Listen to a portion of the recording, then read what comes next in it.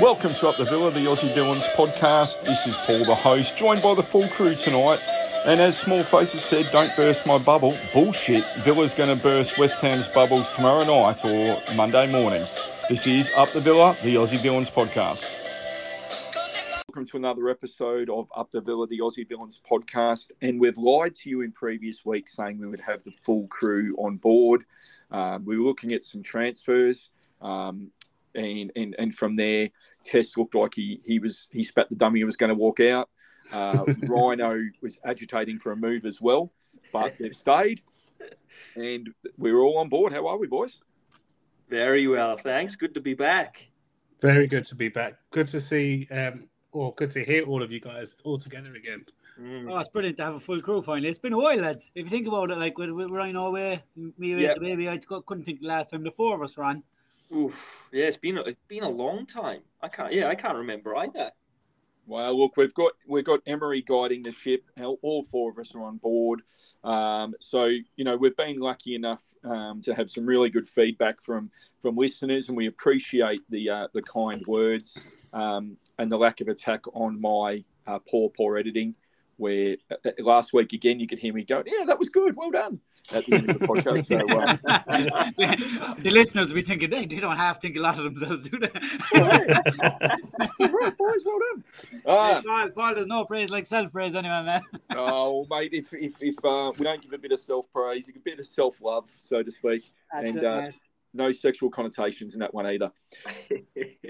Guys, a few days ago we put up a post that said, there was a lot of talk that clubs all over the world are looking at Emi Martinez, and why wouldn't they? A club comes in, we put up a question, a club comes in at 90 million pounds for Emi. Would you sell, keep, ask for more dollars, or you don't know? So without knowing the results there, guys, Spud, for 90 million, would you sell Emi? I think you'd have to, wouldn't you? 90 million, it's a lot of money for a goalkeeper. I think he's the last person on the team going out the door, but 90 million, very hard to turn down. Presuming that if he wanted to go, you know what I mean? You'd have to take 90 million from him if he was edging for a move. If he didn't want to go, then no, he wouldn't. But 90 million, very hard to turn down. And Tess, yourself? 90 million in Villa's pocket tomorrow. Yes, I guess, but reluctantly, because if we want to find another keeper who's as quality as he is, it's going to be difficult because, you got to try and find someone who's good enough to replace him, but anyone that's probably good enough to replace him is, wanting to play for a team that's in Europe and the Champions League. And Rhino. Yeah, 90 million's too much to turn down for a goalkeeper, isn't it? That money could be reinvested and used across the squad. So, yeah, I'd sell for 90 million. I also would sell for 90 million, not because we don't love Emi, and we are very clear on that. We love Emi. The thing that also comes into play with these kind of sales, and the club would take it in a heartbeat, is financial fair play. And part of that formula is that we picked him up for 15 million. And selling him for 90 million comes into the 3 to 5 year cycle of financial fair play. Very positive what he said the other day, though. I must say, and that gives me hope that he's in for the long run, because he talked about breaking Mark Bosnich's clean sheet record for Villa, which is 64, and he's only on 32. So that means he'd have to stick around for quite a while to get to that record. So the fact that he's putting out those vibes is really positive for the club, Spot on. And I think that we talk about signings and everything like that as well. I think that they've made it very clear to the top players at the club, and I would say Emi would be in the top, top player at the club almost.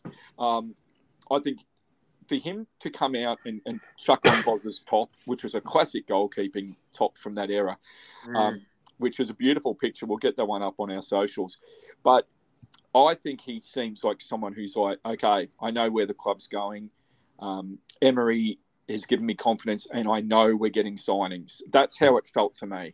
I think, though, after so long with it, like Arsenal and being, I think it was 6 loans he had, in the 10 years he was there, which is a lot of loans, and he got a little opportunity, and he done really well for the time he was ahead of him. But then this is the first time he's been at a club where he is the man, and he's still getting his caps for Argentina. He's still doing all the things he wants to do. So apart from the Champions League pull, really, there's no massive pull for him to leave. You know what I mean? Well, he's won the Copa America and the World Cup. So maybe we reverse that and we get him to bring over Messi for the final 2 years of his career. That'd be nice. Oh, gosh. Okay, so I really loved your answers there, guys. I think the 90 million would be so hard to turn down. I couldn't imagine people would come with that. But 66% of our voters said they would sell. And just remembering where you say, I think the one thing I want to factor in is when Emmy came to us, did we know he was going to be this good? No. I think, like Spud was saying, he didn't have a lot of games behind him, really, did he? In the to go off anything. So fair play to Neil Cutler for pushing to get him at the club. And I've seen interviews with Cutler saying that, he was his man and he really wanted him, and the club backed him, and it's been a brilliant move. It really has. And I think we were all happy when we found out how much we got him for. It was a really good price for a keeper. 17% of people said even for 90 million they would keep him, which is a pretty amazing thing. 13% said ask for more money. So if you think about it, realistically, that's 30% of the respondents saying they wouldn't sell him really for 90 million. And then 4% said they don't know. And it was a really, really good poll because we got 549 votes there, guys. So that's a really, 2/3, 360 odd people said that they would sell. But thanks, guys, for responding to that. And we'll try and post up those kind of ones for you as well. Emmy Martinez, and we got his card up on our post that's asked for some questions this week. So another one that I pulled, pretty happy with that. And for those who don't collect cards, you want to get the different colour prisms, guys. Okay, so you start off with a base kind of silver. The mosaic then go into like pinks and golds and oranges and things like that. So you kind of want to get the set together and sell them that way. And for anyone else who is bored of my collecting talk, I'll finish it off. You also would love to get a number on the back. So if it's 1 of 5 or 1 of 10, that card's worth an absolute. So you send it off to get rated, and g'day, you'll be off to see the Villa. Good question here from Townsend at Staunton, and he asked, can you see Emery using a 3 at the back system for next season to switch between certain matches, or sticking with the 4 and the defensive midfielder dropping deep? I might start with you, Spud. You love your tactics, mate. So can you see Emery using a 3 at the back system for next season to switch between certain matches, or sticking with the 4 and a defensive midfielder dropping deep? It'll never be his baseline formation. I don't think it's going to be something he uses regularly, week in, week out. But I absolutely think he's going to use it in certain games, especially if he has the likes of Kanza, Carlos, and Mings available at the same time, and anyone else he brings in. I mean, with the players we have, to try it from time to time, especially with the wing backs, the way he uses his wing backs and the holding midfielders we have to cover, so you can play your 3 in the middle, no problem, 2 up top. I think there will be games where he'll use it, but it will never ever be his baseline formation. No, it's a good question. Good, boys, any other thoughts? Good question, yeah. Any other thoughts about that one, guys? Yeah, horses for courses. Sorry, Rhino. Horses for courses, really. As Spud said, they need to really try different formations with different players. And again, in the summertime, we don't know what players are going to be still there, and we don't know who's going to be coming in. And he's going to have this identity and the type of player that he wants. So I think he will mix it around a bit. You could see 3 at the back on some occasions, depending on who you're playing. But for now, I think he likes the back 4. And if he can make any improvements on that back 4, then I'm sure that he will. Are you using a microphone, young man? No. Okay, just getting a little bit of interference there, but that's okay. Oh, I've got headphones on. Oh, yeah. So maybe if the headphones are moving, sometimes it'll give a bit of interference, because otherwise we have to play this here. Sound the alarm. Got it on the ready. 1 sec. Let me just see if I can take. What do you think, Rhino? Do you see him using a back 3 at any point?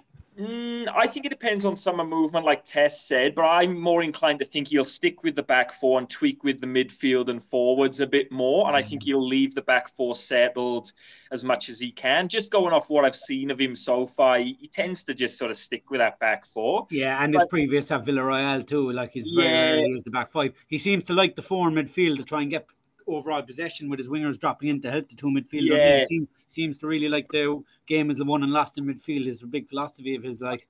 And I think he'll sort of look to change that midfield up. And I think we'll see a bit of movement in players in the summer, in and out. But yeah, I see it being a solid sort of back four going forward, and just that midfield and forward sort of shape changing week to week, really. Yeah, he surely want to get a bit extra power in that midfield eventually. I do see a big strong lad coming in there eventually, you know. It's like sorry. Just with Kamara going out, isn't he? You sort of we're really thin on the ground with mobile players who can play with the ball, and I'm sure we'll get onto that when we talk about West Ham coming up. But Kamara going out is a big loss, and I'm sure he's going to want to sort of strengthen that midfield area so we're not as exposed next season. Well, that's a good segue, guys, onto the question from. So I just want to say thank you at Staunton or Townsend. Great question.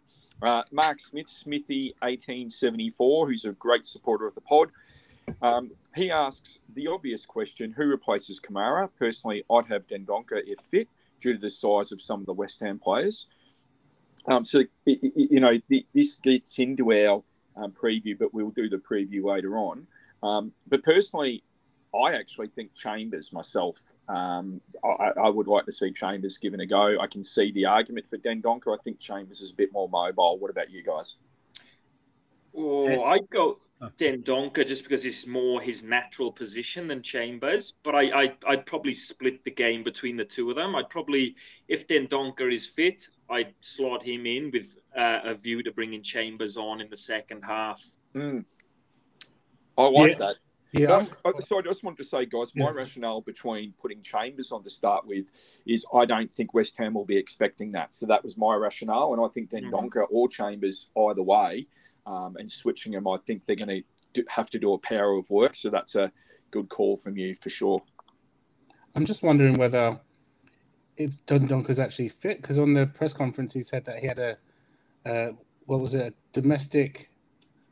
domestic injury or something along those lines. He said he's a broken heart. In fact, guys, looking it up, the latest news, I think Chambers will be the person, because it does not look like Dendoncker will be available for a couple matches. What's happened to Dendoncker, fellas? They haven't said. They said it's domestic. He might have a black eye. Or it could be a broken heart, as one of you guys said. For me, I think because we're playing West Ham and the size of the profile of the West Ham midfielders, your Declan Rice, your Souček, they're big men. For me, I would want Dendoncker in there if he's fit, just to add a bit of size.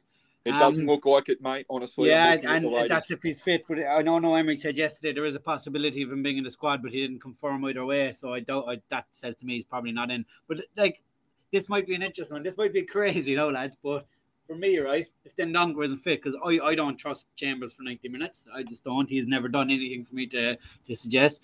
How about putting Ashley Young in there? Someone who can still pass the ball like Kamara can. He can tackle, and you'll get 90 minutes of effort out of him. I don't think you can get 90 minutes out of him at the moment, Spud. I think Ashley Young's given us plenty of 90 minutes this season. Yeah, as a right winger too, or a right back. Sorry, where energy's happening right back. But does it go back to the size thing though? Is that going to be the thing that stops something like that? Young is obviously not a big fella, and like you said, West Ham are typically a big team.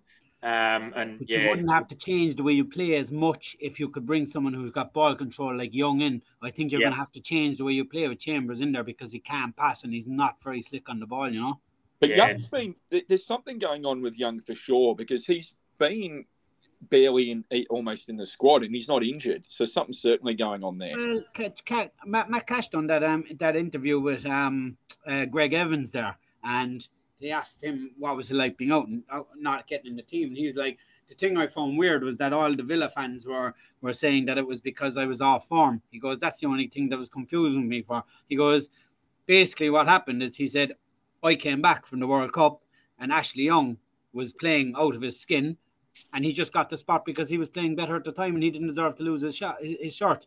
And he said, and now it's the case is that I've got in there when Ashley was rested, I've done well, and now it's my position. Now it's mine to lose, you know. So he's saying, he's basically saying it's just literally down to Emery just picking on form the way they do it. And he said all the players are responding to that because now you believe if you train better and you work harder, you're going to be in the team, you know.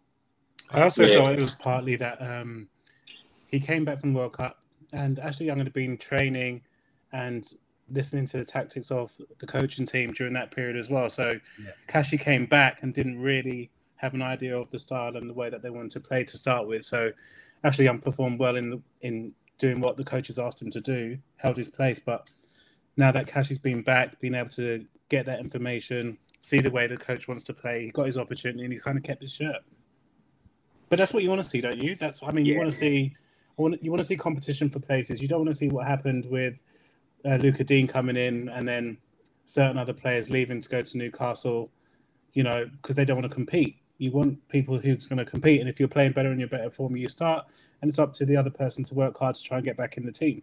Yeah, and Cash has had a good couple of games, hasn't he, coming back in? I think he's probably his better 2 games of the season. I think before the World Cup, I think he was very patchy and not up to his old self. But since he's had the break of the World Cup, come back in, spent a bit of time on the bench, I think he's been better for him. He was excellent against Palace. He was a threat the whole game. Yeah, definitely.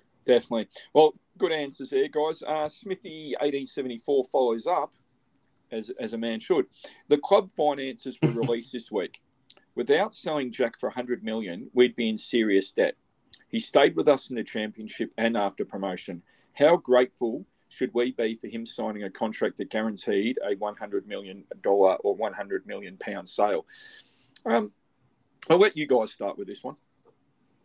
Football finance is a tricky thing. It's not as simple as saying that our finances will be out the window. There's so many factors come into football finance. You can't just base it on that. Like, you know, it's like Jack's 100 million was important, but it was not the only factor for where the finances where we are now. Like the amount of money that the owners are putting into company house to keep it floating is huge as well. There's a massive sale on various things like sponsorship has gone up and everything. So you can't read too much into figures because there's so many factors come into play. You know, it's not as simple as always got 100 million for this player. If we didn't have that, the club would be going under. It doesn't really work like that. You know, of course. Should we be grateful to him? Well, you kind of say, should he be grateful to us too? Like they gave him the springboard for that 100 million transfer, you know? Exactly. 100%. I agree with what you said, Spud. I think we were grateful for what Grealish did for us as a club from Championship, going back into the Premier League. And of course, we gave him the opportunity back in the Premier League to prove himself to get that £100 million move. But this is a club that he loves, and we brought him through. We brought him through the ranks, gave him opportunities to play to be where he is today and win Premier League. So I think it's either way, really, to be honest with you. I don't know that we should be overly grateful just to Jack in that sense, but we're grateful grateful to the owners. Yeah, well, and we're grateful for his contribution to what he did for Aston Villa as well. But 100%. He should also be grateful to Aston Villa for actually giving him that opportunity. And I'm sure he is. I'm sure he understands that too, you know. Yeah, I think it is a funny one, and I do hear what you're saying about sponsorships and bringing stuff in and visions for the club. But at that time, we were in trouble. So a good sale, and I think you guys summed it up really well. It was a win for both parties, and I don't begrudge him moving on. He gave everything from being a young player with us, and the times have changed in football. So. I totally agree with you, Paul. And the thing is, like, I mean, I'm delighted with the 100 million because I don't think he was a 100 million player personally. You know, like for the amount of games he missed over a season and stuff, he was brilliant, and I was so sad when he left. And I don't think we've ever actually got near replacing him yet. No, but 100 million was a big price to get for him. You know. Yeah, I was just about to touch on the players we signed. You know, with that money it was Bailey, Ings, and who was the third fella? Buendia. Yeah. We're only starting to see the best out of Buendia now, really. And Bailey has been hot and cold, and obviously Ings has moved on. So, Yeah, I agree. I don't think Grealish was a £100 million player, but I'll forever be grateful for what he did for us. And that season in the Championship, we went on the winning run. Some of the best times just watching the Villa. Just I loved that period. And forever thankful for Grealish for that. But the money was reinvested, and it hasn't really worked out thus far. Only Buendia for me is the only one sort of repaying it. Yeah, I don't think the money was really well spent, to be honest. I think it was a knee-jerk reaction to try and bring players in to keep the fans on side. Although not to say that Ings doesn't have pedigree, but it's not like he was performing years ago for Southampton or for well, not so much Liverpool, but he wasn't really firing. He didn't work with Ollie Watkins. Leon Bailey's, I know that he came in and had a few injuries and to start with, but even since then, there's been plenty of time now for him to come and show the value. Although I've been trying to kind of stick with the way that he's the type of player he is, I just don't think he's quite delivering for the money that we spent for him in that case. But Buendia is now starting to show signs that it might be money well spent. Before we know what we know now, though, every one of those signings made sense at the time, though. It did make sense at the time.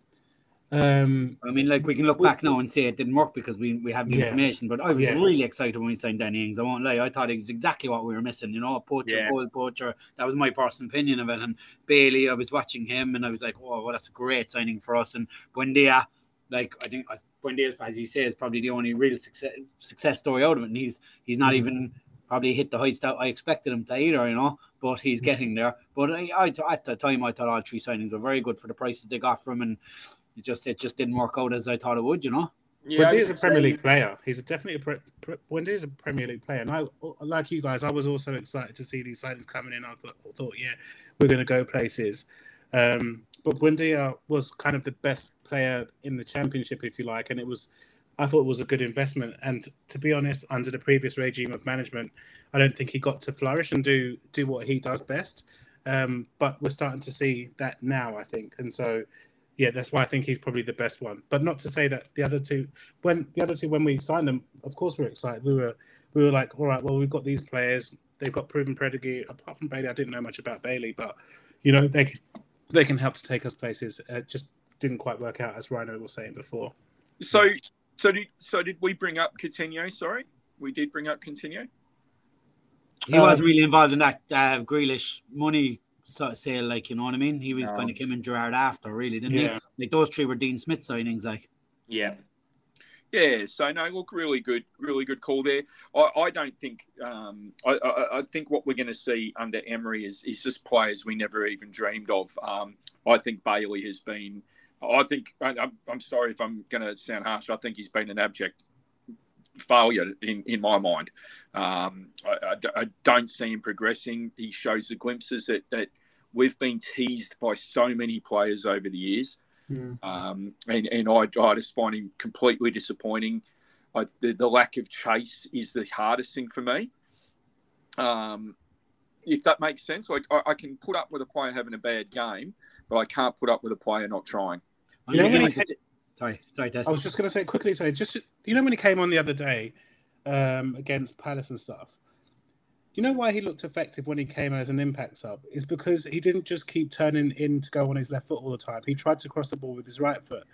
Yeah, I think he would have more impact if he tried to do that a lot more than, because everybody knows what he's going to do when he gets to that side, right? He's going to stop. He's going to try a trick. He's going to try and come in on his left foot and then whip the ball in or shoot for goal. But when he came on against Palace, he went down the byline, used his right foot to cross, and that caught those players out. And I think if he can try to add some variation to his game, as an impact sub, he could be pretty good. Yeah, I think he's struggling with the physicality of the Premier League, and I think it is a really tough league. And I'm not sure at the moment he's cut out for the demands of the Premier League. And yeah, he's been good as an impact sub, and I've sort of liked what I've seen from John Duran coming off the bench. I'd be more inclined to be giving him more minutes in front of Bailey at the moment. I would. You know what I really love? I love that idea. Yeah, really good call. So, look, if we had to say right now on the count of three, have we spent the 100 million well? Let's go for it. 1, 2, 3. Yes. No. Oh, I think there was 2 yeses, 2 nos. I said yes. I said we spent it because at the time, as Bud was saying before, we thought these would be good players, right? That's fair, Tess. Yeah, I agree. Yeah, you know what I mean? There, It was well spent at that time. Yeah, hindsight puts you at a disadvantage there. I don't disagree, and hindsight's a wonderful thing. So my problem with Bailey is I don't think Bailey's as good as Bailey thinks he is. You know, I think if he was to knuckle down and try and go with his coach's efforts and stuff, but I think Bailey in his own head he thinks he's world class, and he's not quite there yet. But there's definitely talent there. There's no doubt about that. There's definitely raw talent there with Bailey, but I just don't think he has the right attitude. Yeah. I think that's probably the fairest call that we could have made there, guys. So I think there's a couple other questions in other areas. I'm just looking for them now because we've got Facebook and we've got Twitter and we've got different pages. So just going to have a quick look there now, guys. Do apologise. I think you might be able to find one of those. Spud, I know there was a question you asked me to have a look at. So. Yeah, it's from Richard Murphy. He's always listens to the pod as well, an Irish lad. Yes, I've got it now. Yeah, so he's have you got it, Paul? Have you? Yes. Do you want me to read it out, or you? Yeah, have to go read for it. Yeah. Okay, so Richard Murphy, and thank you, Spud, for that. Appreciate it, buddy.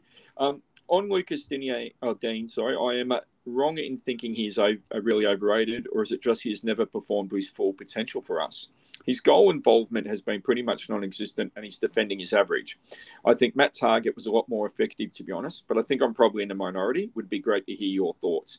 I suppose overrated's a hard thing because is he rated?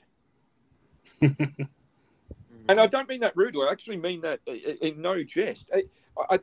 To me, I thought he was coming in to do a role, and I think he's trying to do a role. I'm not sure. I'll let you guys take over. I've got some thoughts on that, so I'll come back to that after you guys. I definitely think he's an upgrade on Matt Targett, and he's had a couple of injuries himself, Luca Dean, and we might not have seen the best of him yet, but I still think there's a player in there, and I like what Emery's doing with Alex Mourinho and Luca Dean and sort of rotating. Once one picks up a yellow card, the other one seems to come on about 5 minutes later. So it's a bit of an insurance policy. But you've only got to look at his history and where he's played. And, he's a left back for the French national team. So there's definitely a quality player in there. An upgrade on Matt Targett. And as Tessie pointed out earlier, that Targett didn't want to stick around to fight for his place with Luca Dean, did he? So, that says all you need to know about him. But I'm not, he's one of them players that I'm not sure will be around in the long term, but that's only because he wasn't signed by Emery. And I think Emery might have his own ideas and players coming in. Yeah. Always take it away. I think that's a pretty fair assessment there, Rhino. Yeah. Like, at the end of the day, too, as well, he's probably the best crosser the ball this club has seen in a decade. His crossing ability is class. We just don't play those crosses. Like, we don't have that target man in the middle, to get on the end of him.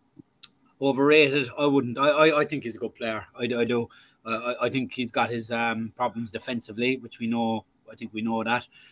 Gerrard signed him because of Gerrard's reliance on fullbacks, So he was signed for a very specific role. So I can understand why he replaced Targett straight away. Personally. It's hard to see if he's going to be here next year. I don't know. It's hard to tell Emery, just because Emery's getting the best out of these players, but it doesn't necessarily mean it's the players he wants, So I don't think it will be. Yeah. For the simple reason is that not that he's not a decent player, and I'm not putting him down at all. I think that the kind of players that Emery's looking at, there is a lot of this kind of player in Spain and in Italy at the moment. I think he's already got players in mind. Yeah, definitely, Paul. I agree, and I think Matt Targett as well. Matt Targett was blessed to be playing on the same wing with Grealish a lot of the time, so there was a lot of space for him because teams are doubling up on Jack and Targett lacked heart. Like, how many times did he go off injured when the tough got going and stuff, And his best season came when there was no fans. I think Dean is a great target. I think he was a really great player for us at a championship level and as a squad player. But when you're right, and the way he left the club and then some of the comments he made afterwards, I thought was quite childish. And, you can't blame. Your ego's hurt. And he had a good run at Villa. So the player of the year there, the year that we set up, like, or the fans player of the year, sorry.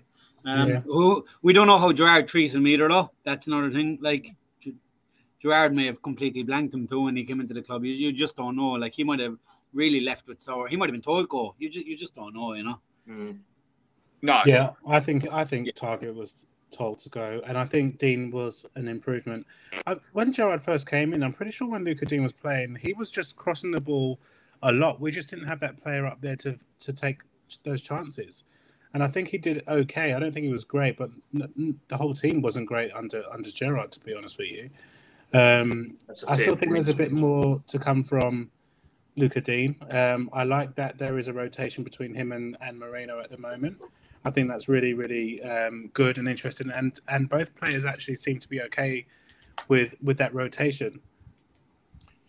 I think it's a really, really great point. You've all made really good points there. And I think I'm getting excited as we talk about this because whilst this season is still going, I really see I'm kind of visualizing the kind of players we're going to have come in that we're not aware of, and they're going to be good on the ball. I think we're going to get so many players who are going to be good on the ball. I think that's going to be the really exciting thing. I think Lucas Digne, we were talking about a back five earlier. He'd be absolutely made for the left side of a back five. Yeah. Where the defense, he doesn't have to worry so much about the defensive side of things because, like, his positional sense is very good when he gets forward. Like, he's a constant threat. Like, he must be a nightmare to mark for the fullback, like, that he's playing against because he can cross from really deep as well. Like, yeah, we just don't have any good headers of the ball. That's the problem we have. Right? John Duran. Yeah, that's what I was thinking. I knew you were going to say that. I was thinking exactly the same. I reckon we've got someone there. I really, really do. I'm just excited. I'd like to see him have more than 10, 15 minutes, because, and I've taken away from the question, which was a really good question about Lucas Digne. But, when he comes on for like 10 minutes or he gets, 4 or 5 minutes here or there, I mean, the supporters haven't really seen him properly yet, have we? I know Emery said it's a tactical sort of thing. He has to learn first. Maybe that's why he isn't getting more minutes, because he hasn't learned the way that the team, he wants the team to play properly just as yet. He hasn't had that time yet, but it would be really, really interesting to see Duran get some really good minutes. And against a team like West Ham at the moment, who aren't in the best form, who are also missing some players, it might be a good opportunity to give him a run out. I think Emery's protecting him a small bit, to be honest, Tess. I think because he's young and the team isn't playing exactly the way Emery wants yet, he doesn't want this young fella coming over to a new country and then taking the slack off the fans too early, which can happen very easy. I think it's more down to protection. I think get him in then for a full pre-season. I think we'll see more of him next year once he's settled. But like, you see how quickly some of our fans turn on players, and I genuinely believe Emery's trying to protect them. I tell you what, though, when I went to the Villa Arsenal game and he came on, made a massive difference, and he got bums off seats, and everyone was really excited when he came on. He was just making things happen and just showing for the ball, and just he looks like he's got all the raw ingredients. So I think, like Spud's saying, they're sort of putting a bit of a leash on him at the moment, holding him back. But I think they're just going to keep building him now towards the back end of the season. Hey, is he big in real life in the flesh? Yeah, like, I haven't seen him in the flesh. Because like when I seen Onana for Everton in the flesh, like I couldn't believe the size of the lad. But it doesn't show that on TV. And I was wondering about Duran. Is he as big as he looks? 100%. When he came on, he's a big physical guy, and he can move as well. Like, there's a bit of pace about him. He's got all the raw ingredients, and he's been unlucky. He's hit the woodwork a couple of times, isn't he? The shot against Man City would have been goal of the season. Yeah, he broke the crossbar. I'm very excited about him.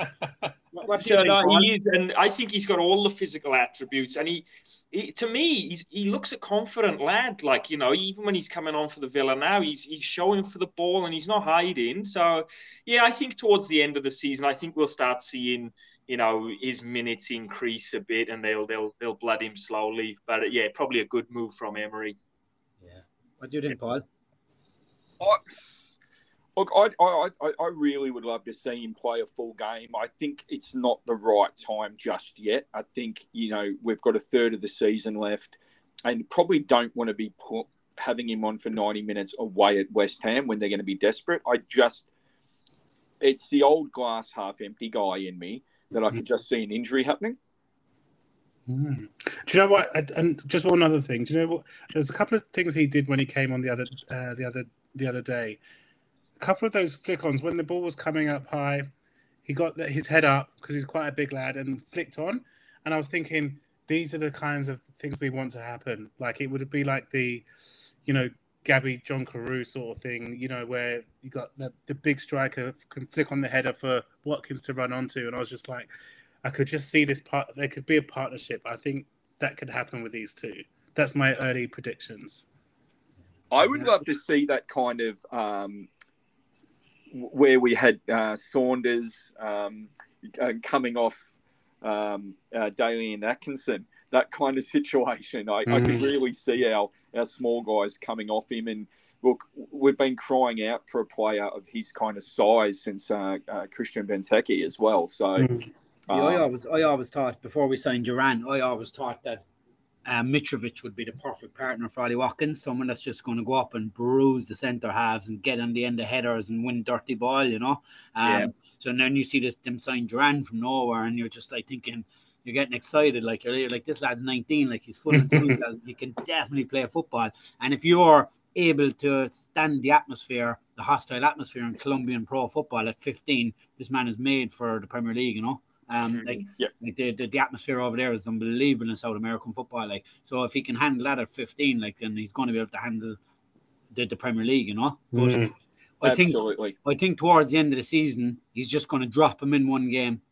We're not going to expect it, and he's just going to start and probably catch the other team by surprise. Yeah, he's going to get a brace in that game, Spud. I can just feel it. There's two things I'd love to be at Villa Park for. One, when John McGinn finally breaks his duck, because I think the atmosphere is going to go crazy, and when Duran gets his debut goal.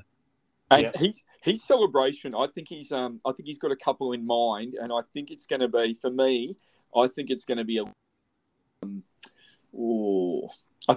bit Cantona-ish. I think he's going to just stand and stare. I seen a funny stat the other day, you know, like just when you were talking about celebrations there, Paul, they were saying, right, since Salah signed for Liverpool, Salah has got more yellow cards for celebrating goals against United than United have scored in the fixture. Oh, that's crazy. I thought that was absolutely brilliant. Is that true? He keeps getting yellow cards to stop off, but he's already become like the record scorer in the Liverpool United derby goals, like, and it's he's got more yellow cards than Liverpool or than United have had goals. Oh, mate, I love that. Look, that's a good time to stop it right there. We'll have a break. We'll come back and we'll speak about the West Ham game. I do want to say once again, as we always do, the questions, we absolutely love them being part of our show. It's a big part of our show now. It's probably my favourite part of the show is answering the listeners' questions, to be honest, because it gives a whole variety to the show, you know? Absolutely. Absolutely. So we'll come back and we will look forward to Monday morning, Sunday night for Spuds game against West Ham. Breaking the podcast to say thank you for your patronage. Thank you for listening to us through Spotify, Apple, Anchor, however you listen to this podcast. We really appreciate it. Get your questions up on our Facebook page. Also, you can get us at Twitter at Aussie Villains, and we post questions up there as well. Your name will get on the pod whether you like it or not. And bugger it, we're going to burst West Ham's bubble. Guys, and I do apologise for the song you just heard in the break there. I can't remember what the band was, but boys, just as a reminder for you, it went something like, uh-oh, we're in trouble. Something's come along and it's burst our bubble. Well, ho. So a little bit of a, what's the best way of saying that? We just want to burst their bloody bubble come Sunday night, Monday morning. And not because I hate West Ham, but we want to win. We're due a win. We're due. I'm pretty sure we haven't beat them in the last 5 or 6 Premier League matches we played them. Yeah, you No, I sent think you're right. the results through, Tess. I think since we've been back in the Premier League, I think we've got the draw away down there, which was obviously a massive result to keep us in the league. But other than that, it's been really poor, isn't it, against West Ham? Let's have a look. So what we got? I don't know if this is in order, but what we got? West Ham win 1-0. West Ham beat us 2-1. We lose 4-1 to West Ham. We lose 3-1 to West Ham. We lose 2-1 to West Ham. I mean, we're due a win, right? Surely. And Emery's the curse breaker, fellas. So we got the right man at the wheel to get us through. Yeah, I think we can do it. I think we can beat West Ham. They probably don't want to play us at this time because we've struck up a bit of form. But they're fighting for their lives, and so it's going to be a tough game. Yeah, they just had a midweek game in Cyprus as well. I think that was Wednesday or Thursday night. Thursday night in the Europa League. You're right. Right on. Yeah. So they've had a bit of a fight. And I checked the lineup out, and they played a strong team. Antonio got a couple of goals, but they didn't hold back with any of their players. So hopefully that's a good thing for us. But I fancy us as well, Tess. I think we're hitting a little bit of form again. Confidence is up, and they're scrapping for their lives. It'll be a tough game, but I think we can get it done. I think we got the advantage again, guys, of playing this game away from home again. And I just feel that the way we're set up at the moment and the way we're learning to play under Emery, it does suit at the moment the away kind of style. So, and look, if we get off to a good start, and I think we will, that pressure from them being, right behind the team to getting on the team is something that we know is a real thing. And so I think that really puts us in a good position there. I do think we'll win. I think I'm a little bit worried that we are, as we've said, our depth at the moment is so short. We're thin. Whatever word you want to put, I am worried about our depth right now for this weekend's game. When we lost Kamara under Gerrard, we didn't win a game after that. But I'd be a lot more nervous losing Kamara under Gerrard than I would be under Emery, because I don't think Emery he will change things to suit what's available to him.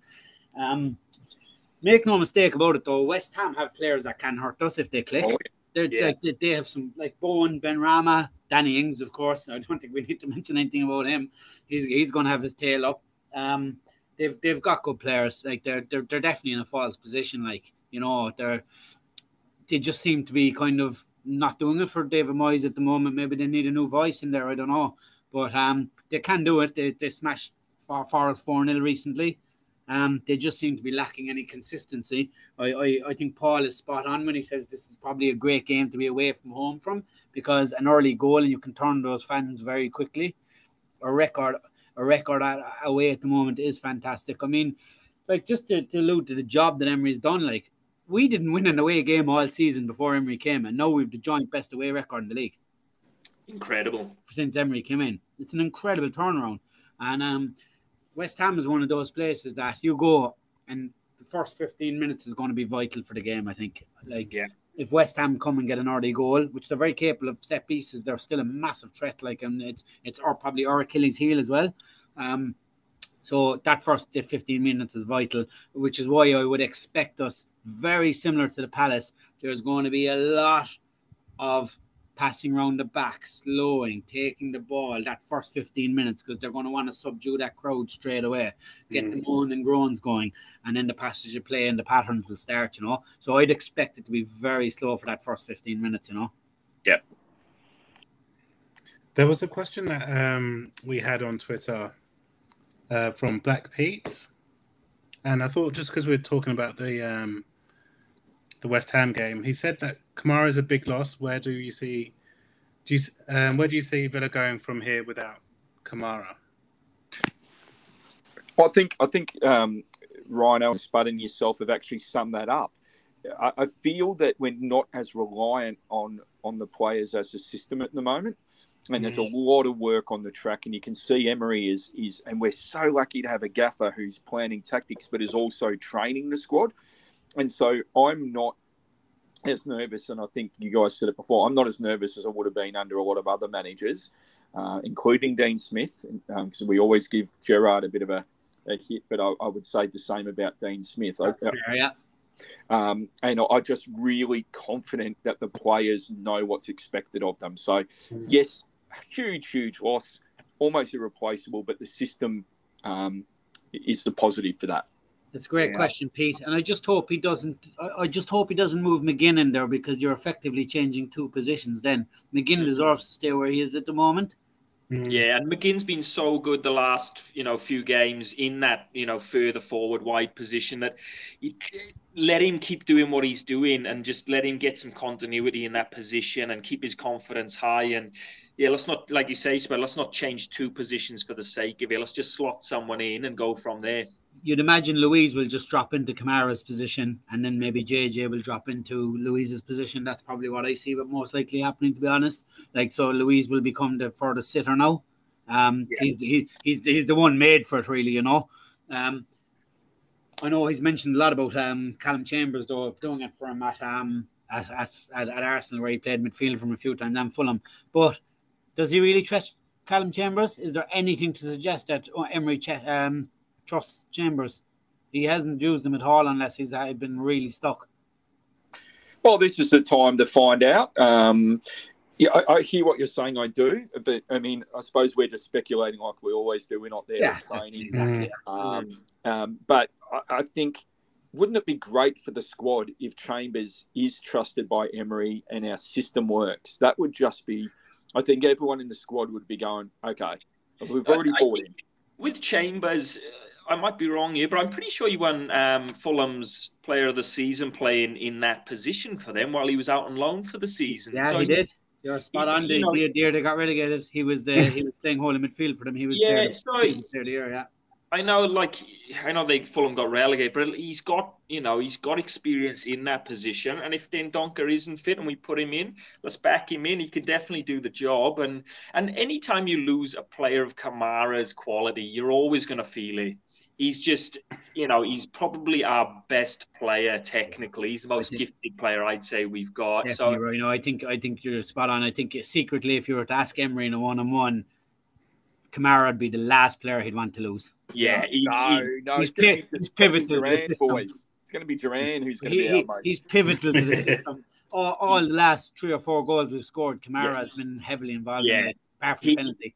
Everything goes through Kamara, doesn't he? He gets the ball deep, he gets his head up, picks a nice pass, and he's that cog in the middle that just gets us moving forward, and he's got brilliant vision. And yeah, I just don't think you can replace players like him. So we just got to put a bit of trust in Chambers if he does go in there, and just tell him, you're not Kamara, but you can do a job that'll be slightly different, but just work for the team. That's all you can ask. The thing that's telling for me with Chambers, though, right, is Chambers was at Emery at Arsenal, right? So when a new manager comes into a club, typically they'll use players they know before. The fact that he wasn't even willing to use Chambers at the start kind of tells me that he doesn't trust him, Otherwise you're going to come in, you're going to go, right, he's worked for me 18 months before, he's going to know my system, so we're going to put him in as a building block. That never happened.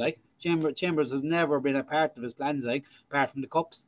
So now I'm going to put something on for a second. Now, the reason behind this siren is Tess. We need you in there, mate. We've held you back. Sorry, Tess. Chambers, I don't think Emery fancies Chambers as a player.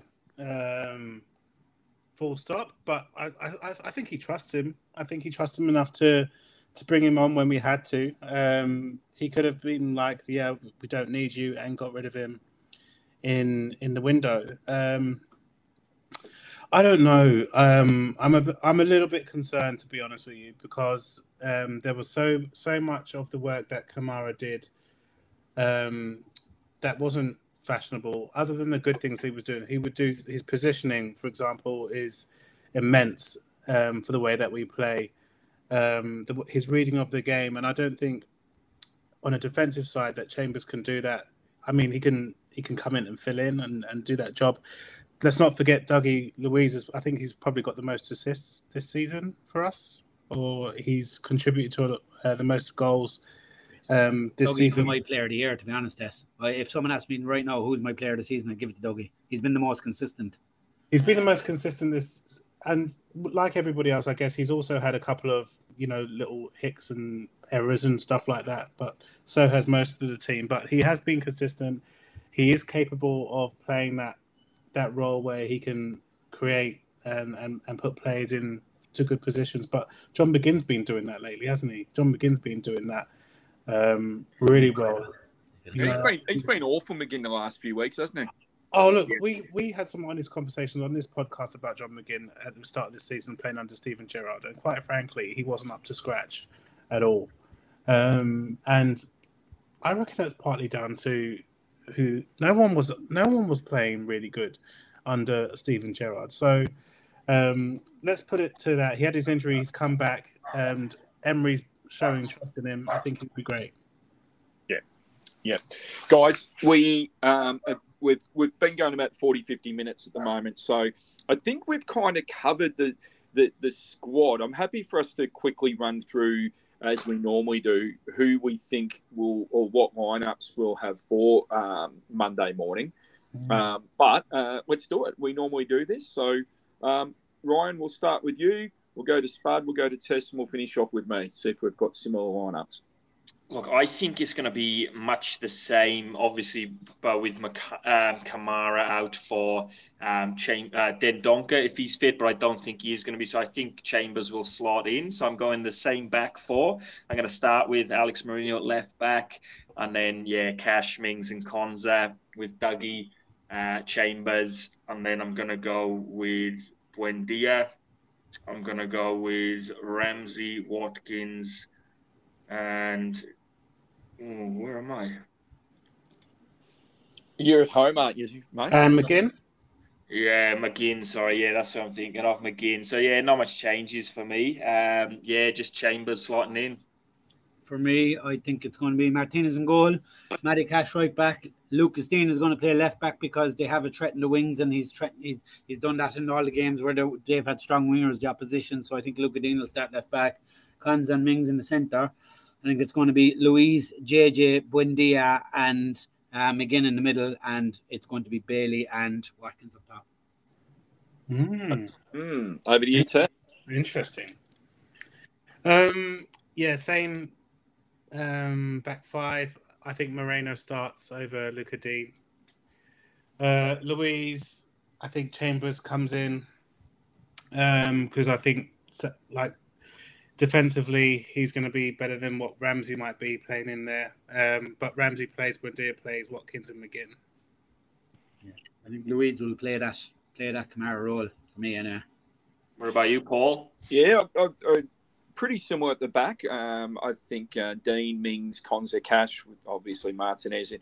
And I think that we might see, this is not sacrilege. It's not just because I bought a Mings trading card.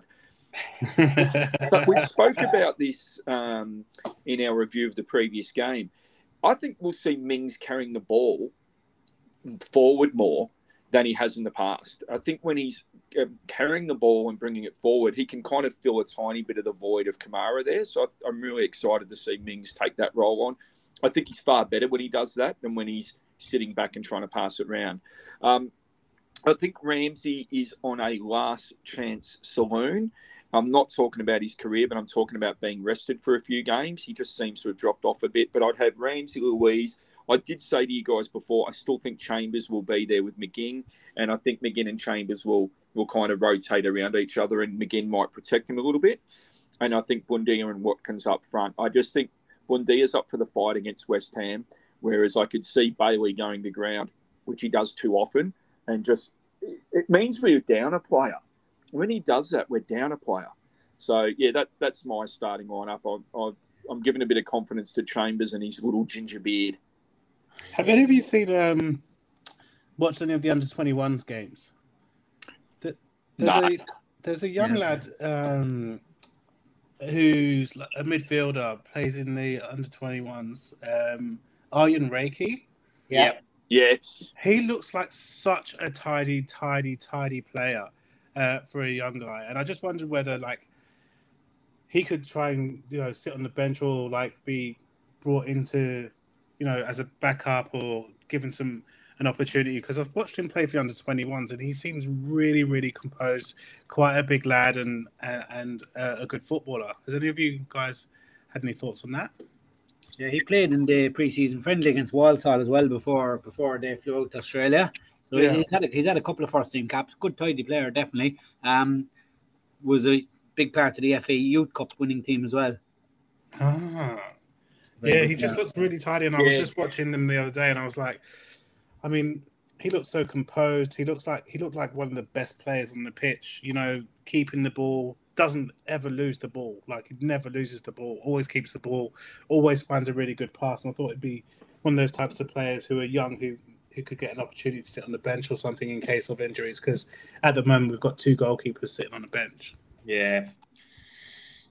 Oh, definitely. I think someone's got to come in on the bench now, haven't they? It'd be good to see Aryan Reiki given a little chance there to sort of mingle with the first team and go away from home. And yeah, he looks a really talented boy. And yeah, it'll be interesting to see in the summer because there's a few in the same bracket, isn't there, who are good players and playing well. Some out on loan, whether they get sold on or whether they get kept around the first team. Aaron Ramsey and Archer are absolutely flying at a Middlesbrough, man. Did you see Aaron Ramsey's goal the other day? No, what a goal! The hope for me would be that Borough get promoted and they take the 2 of them on loan again, and that's a year in the Premier League with Borough, with a team that they're settled with already, and a coaching staff that they're comfortable with. So I would love to see Borough get promoted and take Ramsey and Archer for a year in the Prem. I think that's ideal. I don't think either of them are quite ready to be first choice in the Villa lineup at the moment. But there's definitely a couple of good players. Reiki, that Tess just touched on, very good player. Finn Azaz is getting a lot of he's doing really well down in Plymouth, and it's good to see. And Louis Barry got a goal for Salford last night as well. Oh yeah, excellent. And Philogene actually. A bit of form. It's not. I think he's on a tiny bit of a run at the moment. So Philogene Bidace, fellas, is playing at Cardiff. I've been speaking to a couple of my mates about him from back home, and since Sabri Lamouchi's taken over at Cardiff, he's dropped into more of a wing back position. So really, he sort of dropped him a bit deeper, and they're saying he's playing his best football in this position as a wing back. There you go. Who took over the Cardiff job? Sorry. Sabri Lamouchi. That's the old. Who did he used to manage before? Oh, I think he's had like Benfica or one of the Portuguese teams, but he used to play for Parma and in the Italian league. Yeah, that's right. Yeah. And, so he's at Cardiff, and he's Philogene Bidace is playing really well at the moment. And I saw an interview with Joe Rawls, the Cardiff captain, and he said he's got all the ingredients to be a top Premier League player. Very skillful, very good on the ball, and just a shining light at Cardiff at the moment. I always like to give the Aston Villa women a mention as well. They're having an unbelievable season. Another good 2-0 win against Everton last week. So we're basically ahead of where they wanted us to be. We're the best of the rest because like United, Chelsea, City and Arsenal are a different level. They're just and we're sitting 5th now behind them. After we only got promoted a couple of years ago, it's a massive step forward. They're absolutely flying. Big game against West Ham tomorrow. So it's exactly right. And thank you for mentioning that. So guys, give us your scores. I'll start. I think we're going to win 1-0 away. It's going to be a tough watch, but you know what? I'm going to be really happy going to work because we've beaten West Ham and it's another win. This goal is actually going to come through. I knew it. Right. Go. Okay. So it's going to come from a beautiful corner from Buendia. And Mings is going to go up for the header. You think he's just going to smash it home, but it hits the back of his neck, and the keeper is completely beaten, thinking it's going the other way. So it comes off the back of his neck and goes in for a goal. So Tyron Mings to score, you say? Tyron Mings off the back of his neck. Okay. I knew it was coming. It just could never be just like you need to sound my alarm for you because the goal is never going to be just a goal. Oh, go for it, Rhino. What do you reckon? I've gone 2-1. I'm going Watkins and Duran to score late on for us and Bowen for West Ham. I think it's going to be 1-1. Duran to come on and take the headlines and get the win for us. I'm going to go 2-1. Danny Ings is going to score. He's going to come back and haunt us. I've never been so convinced about anything in my life. And Ollie Watkins is going to score. And John McGinn is finally going to break that 46-game duck. And it's going to be a ripper too. If he is going to score, it's going to be from outside the box, and it's going to leave the keeper no chance. And so what will happen if people do come in for McGinn at the end of the season? They'll just put together the highlights of all the goals he has scored. Yeah, he's going to take a free kick with his arse. Oh, no one's got any chance then. I'm going 3-1. I'm going. McGinn's going to get his goal. Watkins is going to score, and Buendia is going to score, and Danny Ings will score from a penalty. Ooh, he's going to dive. He's going to dive like he's been shot, and then win a penalty from Ezri Konsa, and he's going to get their one goal. But we're going to win 3-1. So what does Konsa do? Does Konsa get the ball? Konsa gets the ball passed to him, does he? And it's going to be like a I can't do this like you, but it's going to be like a kind of a small race where Konsa trips him from behind or just touches his leg a little bit, and then Ings is like going to fall down like he got shot and like spread all over the place, and then look at the ref and like what's going on, put his hands up, and then the ref's going to point to the spot like really aggressively. And then is Ings going to celebrate? Of course he is. With the home fans, or is he going to? No, he normally will put his two hands up, and he'll put his head down, and then the players will surround him and start slapping him on the head and patting him around the back and all that kind of stuff. Hey boys, just before we go, right, I'd like to ask you the thing we were talking about in the group the other day. What was your thoughts on that about the last week when there was only 2 players that weren't in Dean Smith's starting lineup from the other day?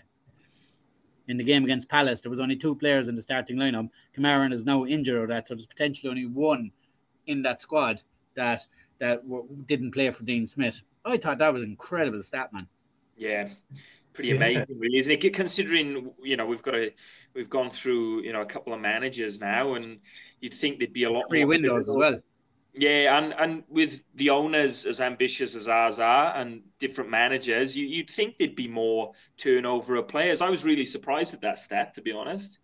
There is injury factors, of course, like Coutinho was injured, Luka Dean was Shardine didn't even play for Smith. Anyway. It was all Carlos was injured, Coutinho was injured, and Dean was on the bench. So it was only Mourinho and Kamara that hadn't played for him. But I still thought that was incredible. Like I was like, that's 9 of the 11 players that must have been there 18 months ago. Like. That's a lot. It's a lot. And unusual, right? It's an unusual thing for the kind of ambition that the owners have and the club has. I guess when that comes down to it is that the owners have kind of backed the manager that's in place, right? They've said, if this is what you want, then we'll try to do it. But you can't just make wholesale changes. It's not sustainable. But I think that changes in the summer. Yeah. Is there anyone in that team test that you think that we don't think is going to go that's going to go?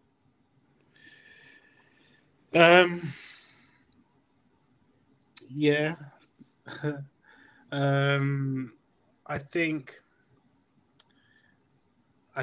Bailey goes. Do you reckon? I think Bailey goes, man. I just think he'll be offered.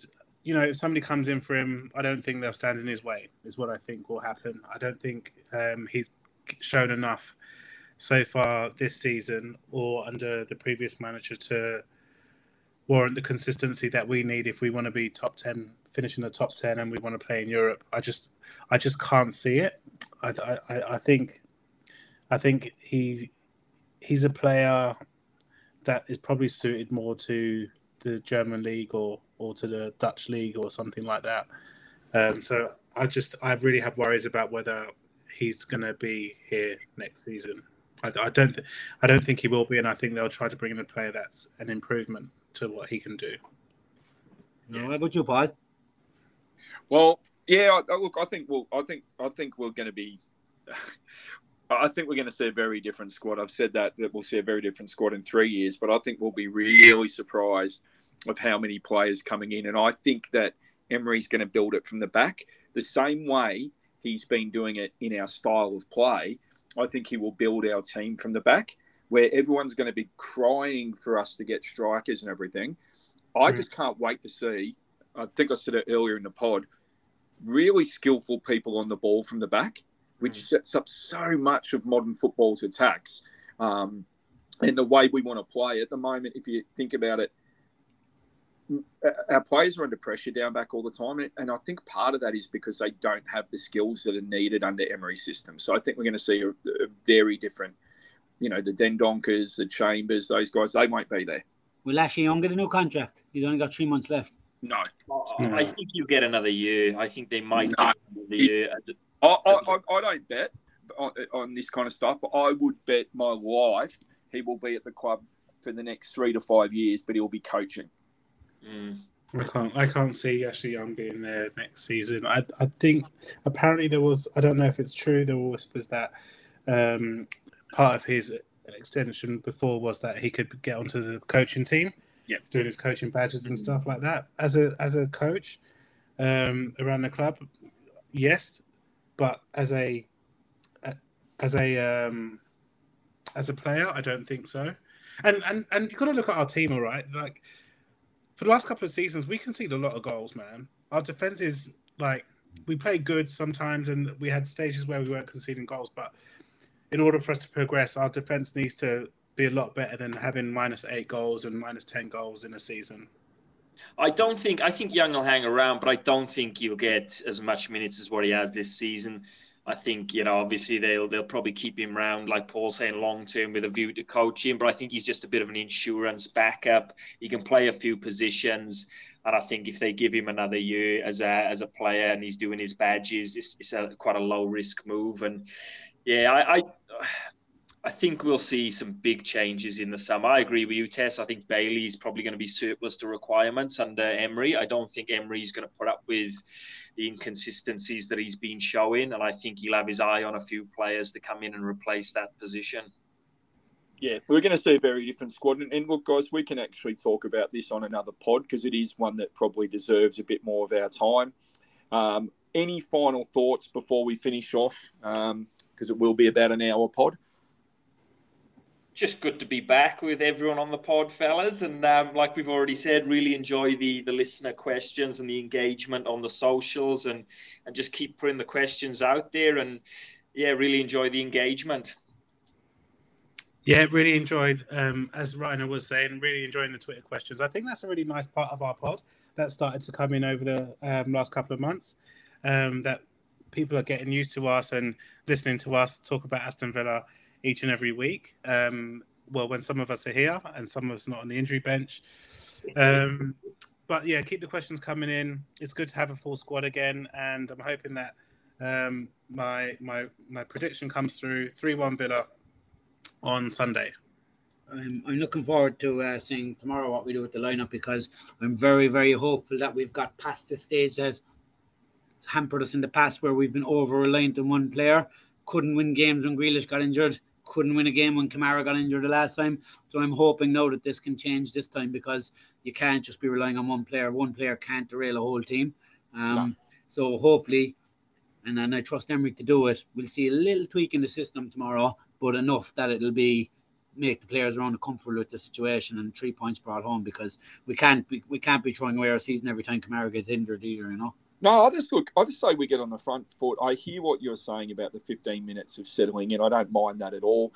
I just think put their crowd under pressure and, burst their bubbles. And I just can't wait to discuss this game with you guys next week. We're Up the Villa, the Aussie Villains podcast. And as always, we'll speak to you in a few days' time. Up the Villa. Up the Villa. Thanks for joining us for Up the Villa, the Aussie Villains podcast. You can get us at Aussie Villains, capital A, capital V on Twitter.